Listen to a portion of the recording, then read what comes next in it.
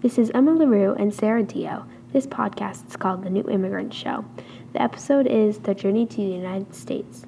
We are back to hear a story about a young girl who traveled to the U.S. alone. My name is Sarah Dio. I am an immigrant who traveled to the United States from Africa. After I was born, my mother, who was taking care of me, passed away, so I moved to live with some relatives.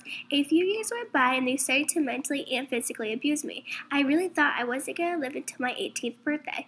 A push factor for me was by the time I was 16, another one of my relatives found how unsafe my home was, and a couple months later he came back with a plane ticket for me so I could go to the United States.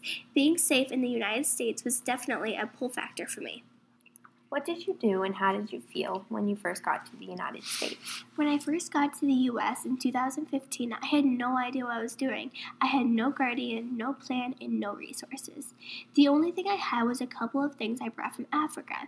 One of my favorite things I brought was a plain silver necklace my mom had given to me before she had died. But anyways, yes, I was very scared. I didn't know who I would meet or where I would live.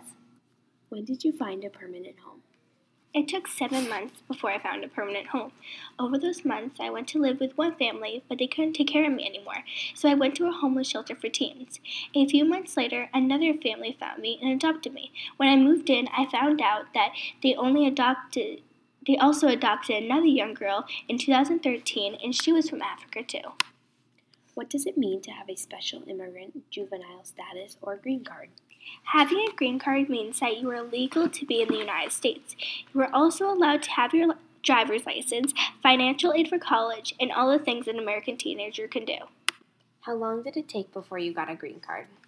It took me about 5 to 6 months for me to finally be able to get a green card.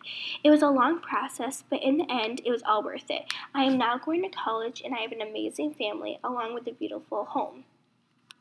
I was in very difficult situations when I was younger, but I am now 20 years old and I have been living in the United States for about 6 years.